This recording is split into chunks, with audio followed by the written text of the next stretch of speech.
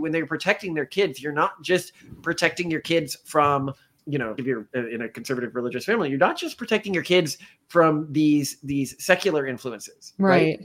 You also need to watch out for pop Christianity. The people who come in with their live, laugh, love signs. And well, you know what I'm talking about, right? They are just, and they can be just as negatively seductive of your kids' expectations as any other group, which then leads them to turn against the family. Would you like to know more? Hello, Simone. So I walked in on my wife. See, when she's working, she likes to listen to stuff in the background. And one of the things that she loves to listen to is drama. She loves to listen to progressive, like far progressive YouTubers comment on conservative YouTubers or conservative personalities in negative ways. Because she, I guess, fantasizes about one day they pick up us. The part of me, like, I want to preemptively understand how people will critically view our lifestyle and choices and stances. I think it's helpful to understand that. And I saw one that really interested me because it was on people who even I used to be aware of as Girl Defined.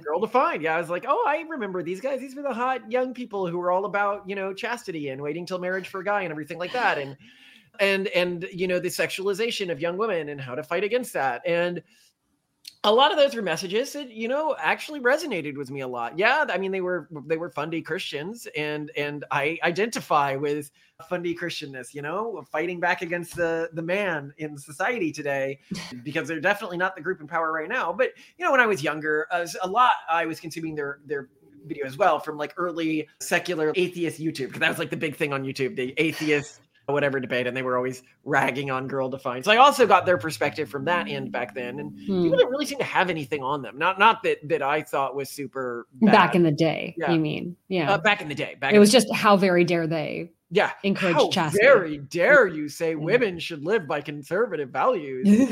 So anyway, this documentary, we'll post it here because they go into like enormous depths. Their lives got sad, like really sad when you follow what happened to them afterwards. And they got sad in a way that I wouldn't have predicted, but in hindsight makes perfect sense. And it really highlights a problem. A lot of people, when they look at what we're doing and they're like, well, you can just go back to the old ways of doing things, right? And that will protect you because that used to work. But unfortunately, we are dealing with memetic viruses that are even specialized at spreading within churches now. And the secular world can twist norms that you don't realize in a way where you don't realize your norms have been twisted. And so you think you're following a traditional conservative way of doing things, but really your view of the world and what you should be aiming for has become so twisted that when you apply this old way to this new world, everything begins to fall apart. And this is what we saw happen with them. And it was desperately sad to watch. We could have the crumbs, just the bare crumbs of love and intimacy for both of us, and then just be like pretending like that's great. So the first thing I would say is the one who's still really on media and stuff like that. Her marriage just seems to be both terrible. So let's be clear. So Girl Defined started out as basically two sisters who then subsequently got married and then subsequently adopted / had kids. The sister that he is referring to is Bethany Beal. Yeah. Well, and so they in one scene, they were talking about with her husband, they were joking that they get in 5 fights a day, but like, they don't fight that much, We only have like couple fights a day, right? That's just for people who are like trying to like metric how many fights you should be getting in with your partner. How many a year do you think we get in, Simone?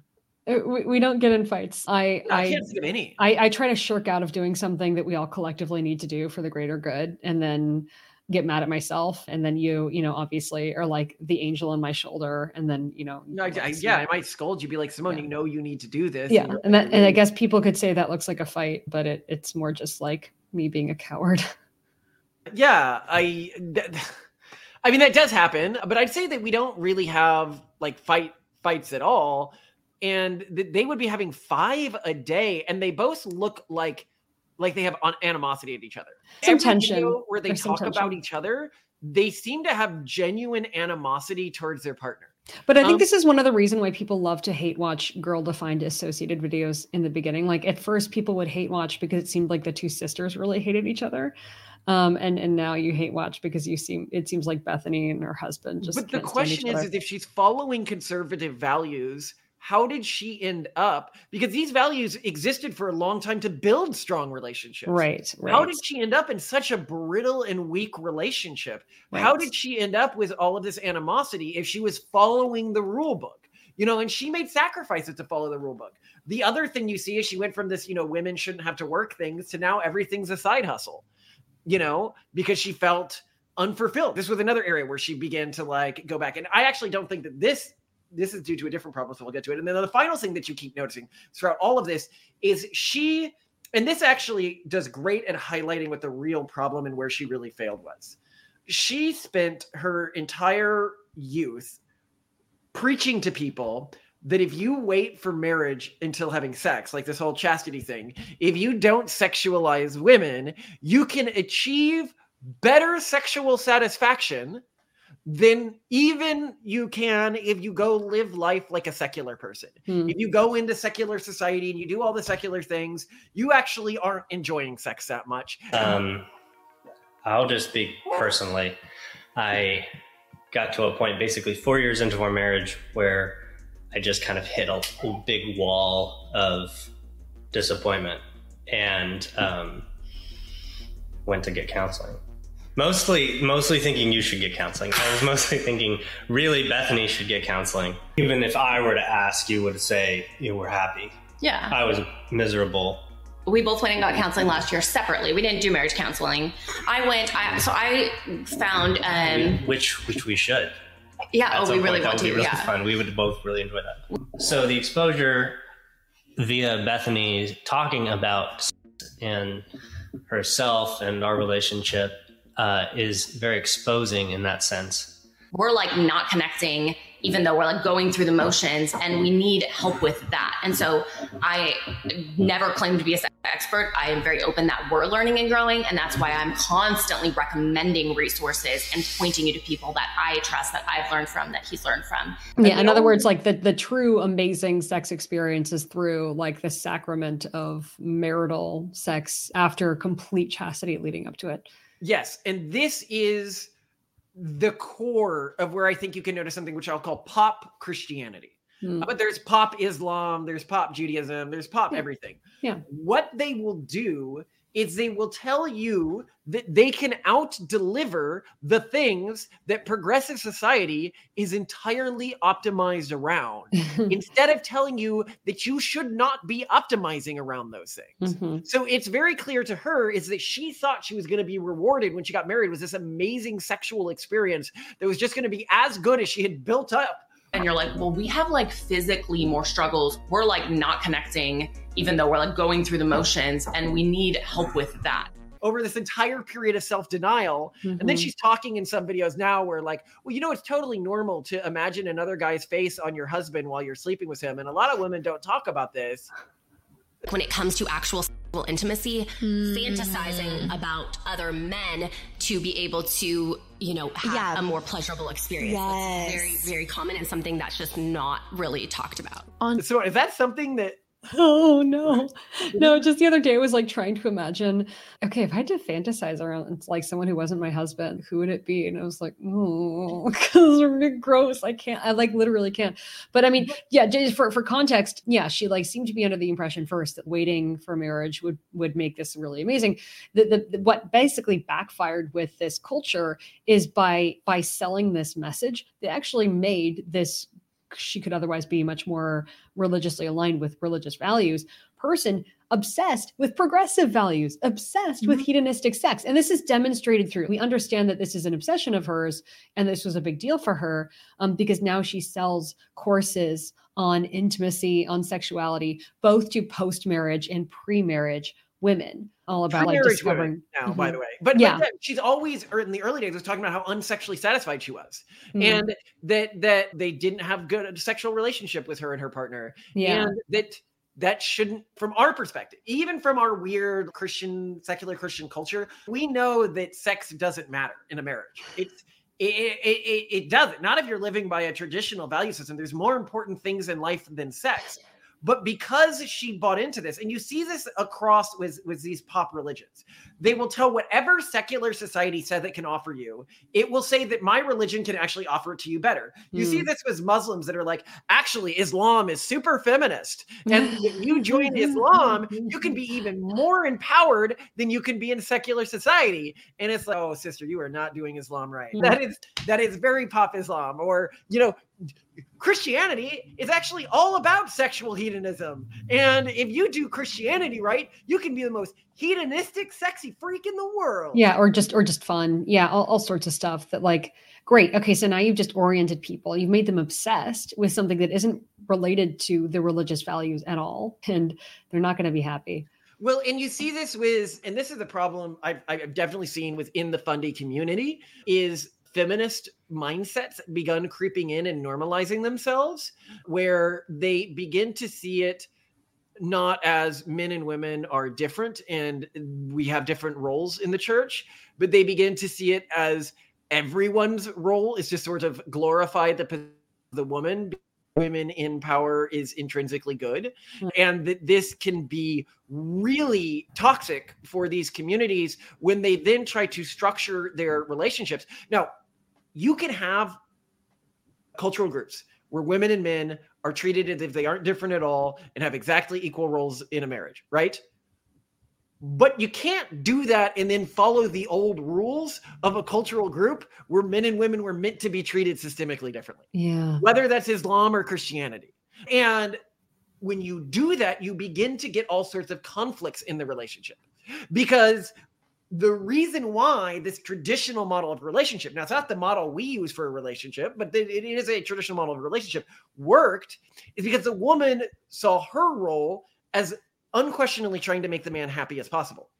But when you go to a relationship where you have fundamental relationship structures, and now the woman sees her role is trying to make her own life as happy as possible and as fulfilling as possible, and then the guy independently is trying to make his own life as happy as independent as possible, then you're going to get inevitable conflict between those two individuals. Yeah. Because it is impossible that their goals are 100% aligned. Meanwhile, they're completely ignoring serving God. Well, no, I think they're trying to serve God in their own way. And I think one of the most toxic things that you will ever see, we have repeatedly seen this in modern relationships, is a girl goes, oh, actually, I do serve the guy in every aspect of my relationship, except when God tells me not to. And that's convenient. So whenever you don't feel like it, basically, that's a very easy sort of. That's people living hedonistic lives where they try to tell themselves that they're serving God when clearly God is a front for their personal desires. I don't think that counts. Well, it's very common in these. Yeah, that's common, but it's also a lie. The traditional structure would be the within this extreme conservative version of Christianity is the woman spends her life every day asking, how can I make the man happier? And the man spends his life every day asking, how can I make God happier and more successful? She's saying, how can I help my man improve, be more successful, be better fulfill his role within God's plan? And then the man is asking, how can I better fulfill my role within God's plan? Mm-hmm. But this fell apart. They just thought, I follow these traditional rules, like no sex until marriage, and then I get rewarded with all of these progressive goodies, all of these secular goodies that the secular world is out there eating, when you should have known that those goodies didn't matter. And this causes enormous pain long-term in these communities. And the question is, well, what do you do when you see this? You have to tell yourself one of two things. Either we're actually going to stick with the old ways of doing things, or when we reform one thing, we have to reform other things.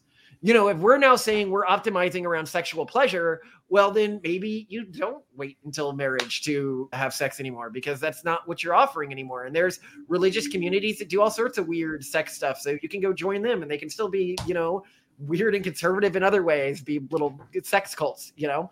This is a classic thing that actually in the United States, throughout the US history, many Christian groups have done, which is, there's one famous one. I'm trying to remember, a guy who tried to assassinate the president got kicked out of it because he joined thinking he'd get all this sex, and then nobody wanted to have sex with him. And then he got angry at them, and so they kicked him out.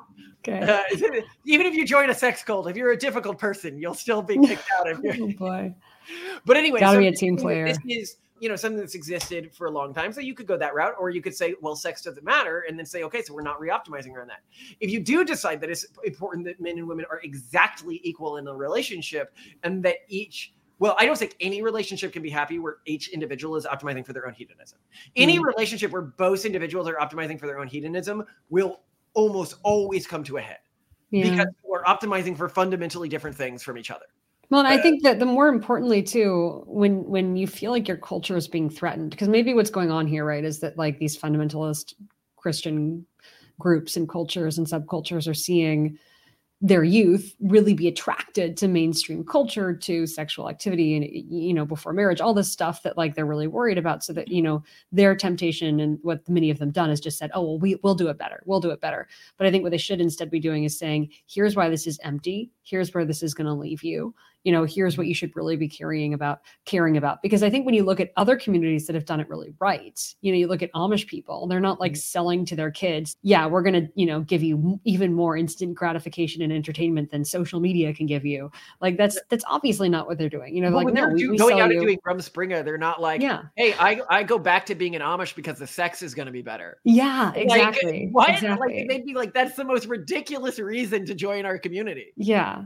Yeah. So I think that's the important thing is don't try to play in the terms of your enemy. Show why your enemy's terms are suboptimal in some way, will lead to emptiness. And point out how trivial these things that they're offering are. Yeah. This actually comes to something where a lot of people, you know, I think Calvinist culture did a lot of things wrong that led to its downfall. Okay. What? But one thing that I do not think that it did wrong, and it's something that people likely notice with our podcast and see as very non-traditional conservative from their mindset, but as traditional Calvinist, is its obsession with sex and sexuality. So if you look historically, so you can read about this in Albion's Seed, a great book, that up until the 20th century, many traditional, like early pilgrim texts had to be censored because they talked about sex so vividly, so much, and so frequently. They talked about this all the time. Now, it was within their rules. If you look at our guests on the show, like other people who are secular Calvinists or from Calvinist culture that you might know, Ayla is a famous one, grew up in a Calvinist family. Calvinists being obsessed with sex is just like a historic thing that was really common in Calvinist culture. But the question is... But it wasn't the point. It was never the point. Why was it obsessed with sexuality? It was obsessed with sexuality because through dataizing it, through researching it like it's a thing, it loses what makes it magical. It loses what makes it special and different. It's just another in a set of human emotions, which are all tugging at you in negative ways. You know, as we say, a core aspect of both our form of secular Calvinism and traditional Calvinism, Calvinist cultures, not this weird, you know, theatrical cosplay as Calvinists today, is that positive and negative emotional subsets are both of around equal value and are both a negative value. Yeah. You can be just as misled to do bad things with your lives with positive emotions as you can be led to do negative things with your life through negative emotions. And through studying, like looking at these things so up close, they can become demystified. Now, of course, yeah, and it has for us, you know, within our relationship, and I think a lot of people can see this, we might talk about sex a lot, but we also don't really care about sex at all in terms of sex of the act. We find it more of a fascinating curiosity than something that is desirable to us. And a lot of people are like, oh, they said sex isn't like a big focus of their marriage. That must mean they're having marriage problems or something. And it's like, no, you shouldn't care about these things. Like we're trying to say. I'll give you a typical like sexy scenario. Like we each look at each other and we're like, oh my God. And then we're like, we have so many more important things to do. And we like quickly walk into the other room. But what else could we get done in 30 minutes? Yeah, you know? we have things we care about more, but we also, you know, yeah, you can care about things and still be attracted to each other, but have better shit to do than, you know, bang each other. Yeah. Yeah. Well, and I mean, I'd actually say if you can throw away 30 minutes in a week that easily, like you could probably be doing a lot more with your life. Yeah. Like, oh, I'm having sex every day. How do you have time? Don't you have like intellectual stuff to be working on? Well, no, because like genuinely people mostly, I would say at our level of education, income, our like cultural subset are nihilists, and they don't actually care about doing much with their lives. They may pretend that they do because it makes them look good, but in practice, it's just aesthetic. They're like, they're nonprofit work or something, or they're, whatever. It's just part of the narrative that helps them look good and feel good and whatever. Rather than believing that society is literally crumbling around them and they are desperately trying to do everything they can to save as many people as possible. Yeah, well, I think many people don't believe they can do anything, so why would they try? We'll talk about an external locus of control. And that's another thing that's useful from a cultural perspective, is believing that you can save all of this. Yeah. And what I was just providing there when I was talking about the Calvinist relationship to sexuality is that is one way that you can defang sexuality. Unfortunately, it led to Calvinists having very few kids after a period. So you might not want to defang it too much, but that's one way that you can relate to it. So the point being is that when you are going to chase, like the way you're keeping kids in your church is by saying we can do what secular culture can do, but better, you've already lost. Mm-hmm. And you need to find techniques and mechanisms that can show them. And I think, the Amish do this so well, that what secular culture claims to offer is actually quite hollow. Yeah. Yeah, I don't think it's hard to point that out either. I mean, you can point to rates of mental health, of physical health, in secular cultures and be like, look, this is clearly not working for them. Like, they may act as though they're living happy lives, and yet the vast majority of them have severe anxiety problems, are seeing therapists, are on medication. No, they're actually not happy. This is performative, and it's very easy to see that very quickly. We do. I mean, how could we do like a Rumspringa for our kids? Because as we say, like one of the highest bleed rate cultures in the world right now are the Mormons. One of the lowest is the Amish. The way that they handle sort of useful rebellion are almost polar opposites of each other. Well, and I think that the key thing about Rumspringa is that it's there. So what's happening in the fundamentalist religion in which the girl-defined family was raised was one in which you never get to try. There was no experience of kissing anyone before marriage. You don't get to do these things. There is no exposure. There's no option. And I think allowing people to have some exposure to the hollowness of other cultures while also constantly like dismissing it throughout, like sort of shaming it and dismissing it, like contextualizing it negatively within your culture, to be like, we don't respect that, but then allowing people to try it at the same time, I think is a really perfect 1-2 punch. And I think that's kind of what Rumspringa does. I mean, the Amish, I don't think grow up glorifying the English. I think that they grow up being like, whatever, like they're off doing what they do. And then, but it's not forbidden. I think forbidding things is also, it's not going to go well, especially for adolescents. But am I missing something here? I think it's that simple. No, I think contextualizing why you don't do these things, and the why needs to be within your cultural value set, not that through not doing these things, you can actually achieve what they achieve, but more of it. Yeah. Which is really important. Yeah. It's to have some goal that is more important than the goals that secular society has. So you say secular society is doing all of this to feel good, but your goal is more important than that. It is to please God. It is to do what is right by the highest power in the universe. If you're a Fundy, if you're us, it's to save society and create a flourishing future for humanity. Your life doesn't matter. Our book, like one of our, like closest thing we have other than the Pragmatist Guide to Crafting Religion, to a House Bible, is The Martyrdom of Man. And it's a book that we'll do an episode on eventually. But the core message of the book is man exists as a martyr for future man. Every generation before us lived a life that was unconscionably difficult compared to the life that we get to live. And they martyred themselves for our generation, as it is our duty to martyr ourselves for the next generation. That humanity is a cycle of intergenerationally improving martyrdom. And that is our duty in life, to create something better. And that we sacrifice ourselves to do that. And that is what uplifts us.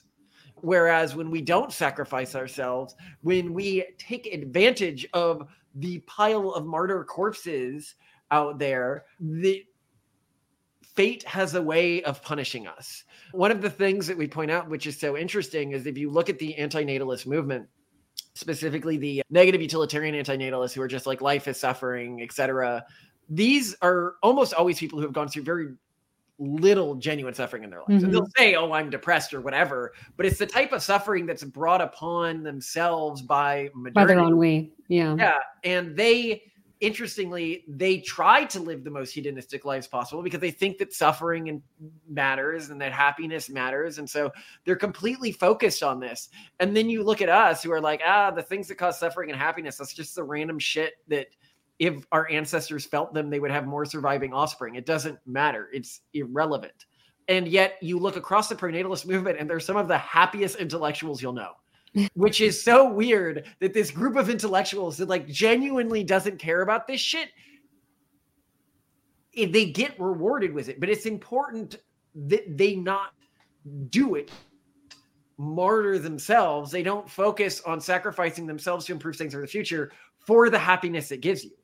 That's just a nice side effect. The moment you start chasing it, the moment you start saying this happiness matters rather than just a weird reward that we're being given in this moment, is the moment everything begins to fall off the rails. And I think that's probably true about sexuality within these chaste relationships as well. If you go into these relationships focused on trying to be as sexy and kinky and engaged in sexuality as possible, your cup will never be full.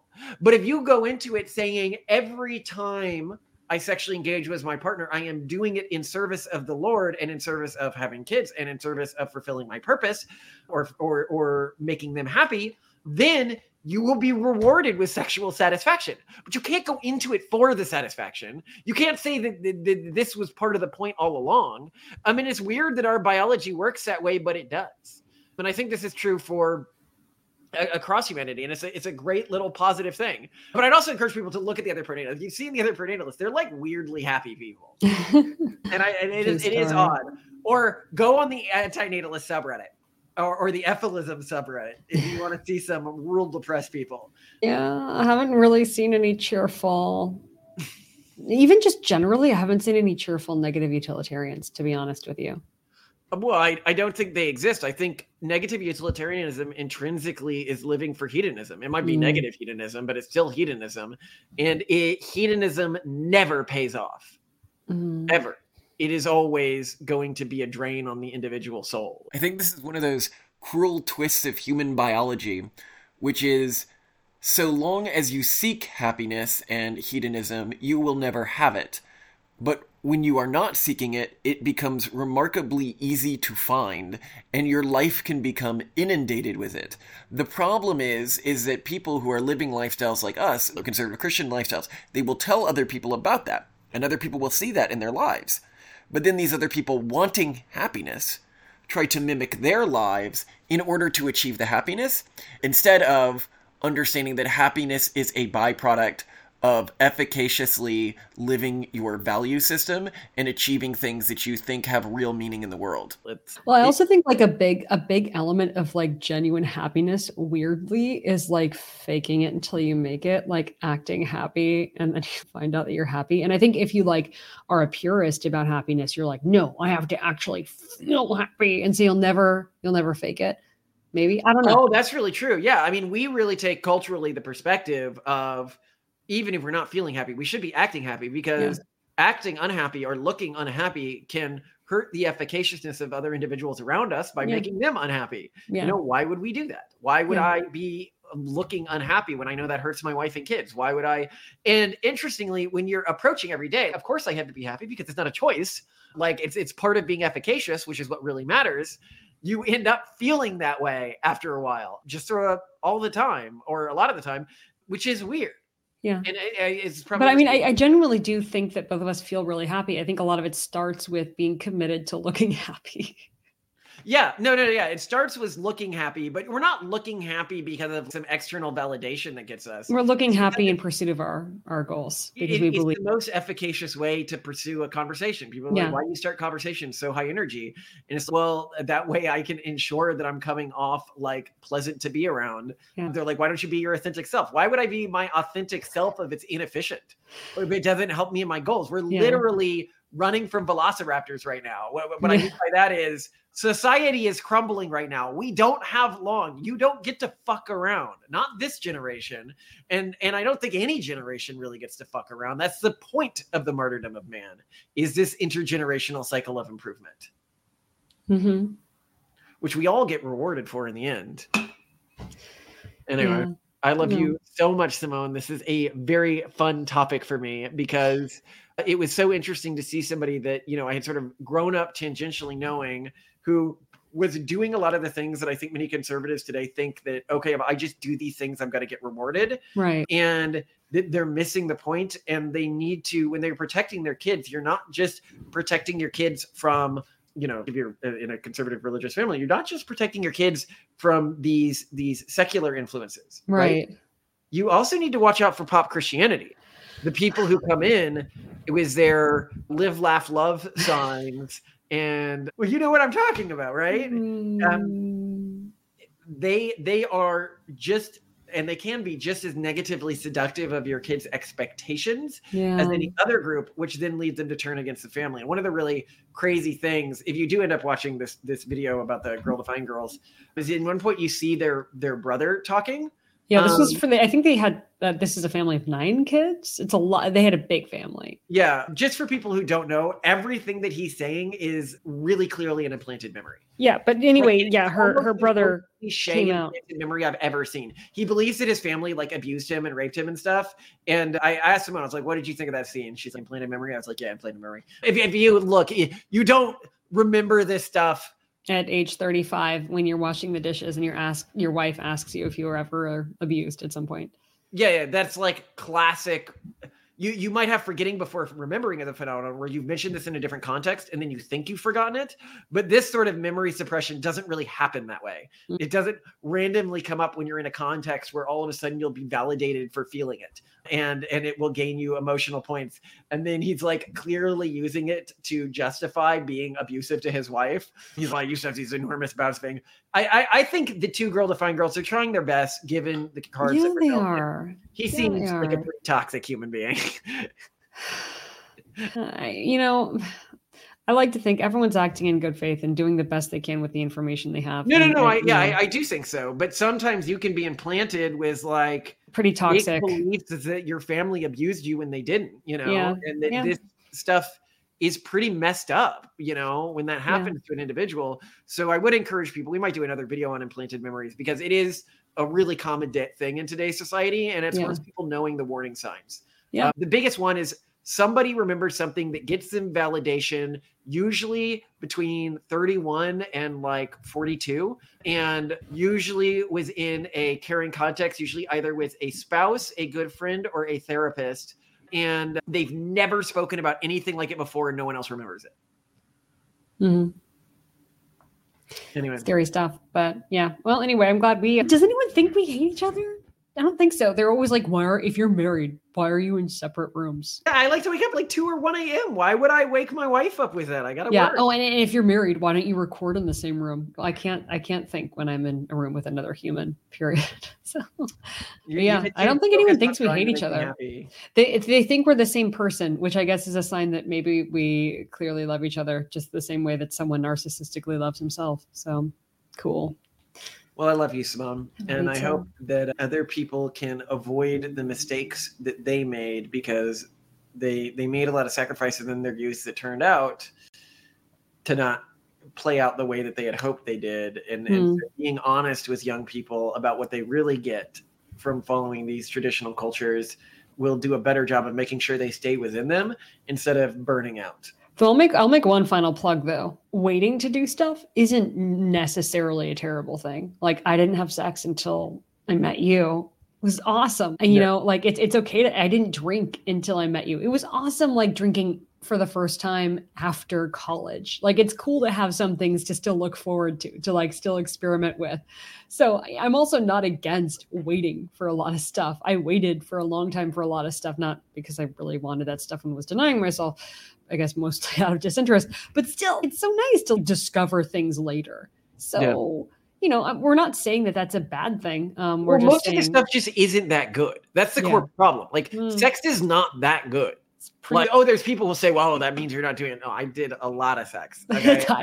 You did all the sex. It is not that good. It is a sign. It is only good insofar as it is a game that is fun to win and it gives you status in our society. Well, I think you and I also we have come to view physical pleasure differently. Like we were having this conversation the other day where we're like, can you remember what you actually felt the last time you felt something pleasurable, like either tasting really yummy food or felt like, when I think back to those memories, I'm always thinking about this is good or I want more of it, but I'm never like experiencing the flavor or the physical. Recall that emotion. When people are like, oh, what was the best moments of your life? They describe narrative moments, like the birth of my kid. But you're actually in those moments usually pretty uncomfortable. Yeah, you're in like a poorly lit room that's gross looking. If you're the woman, you're probably in active pain or at least deeply uncomfortable. Yeah.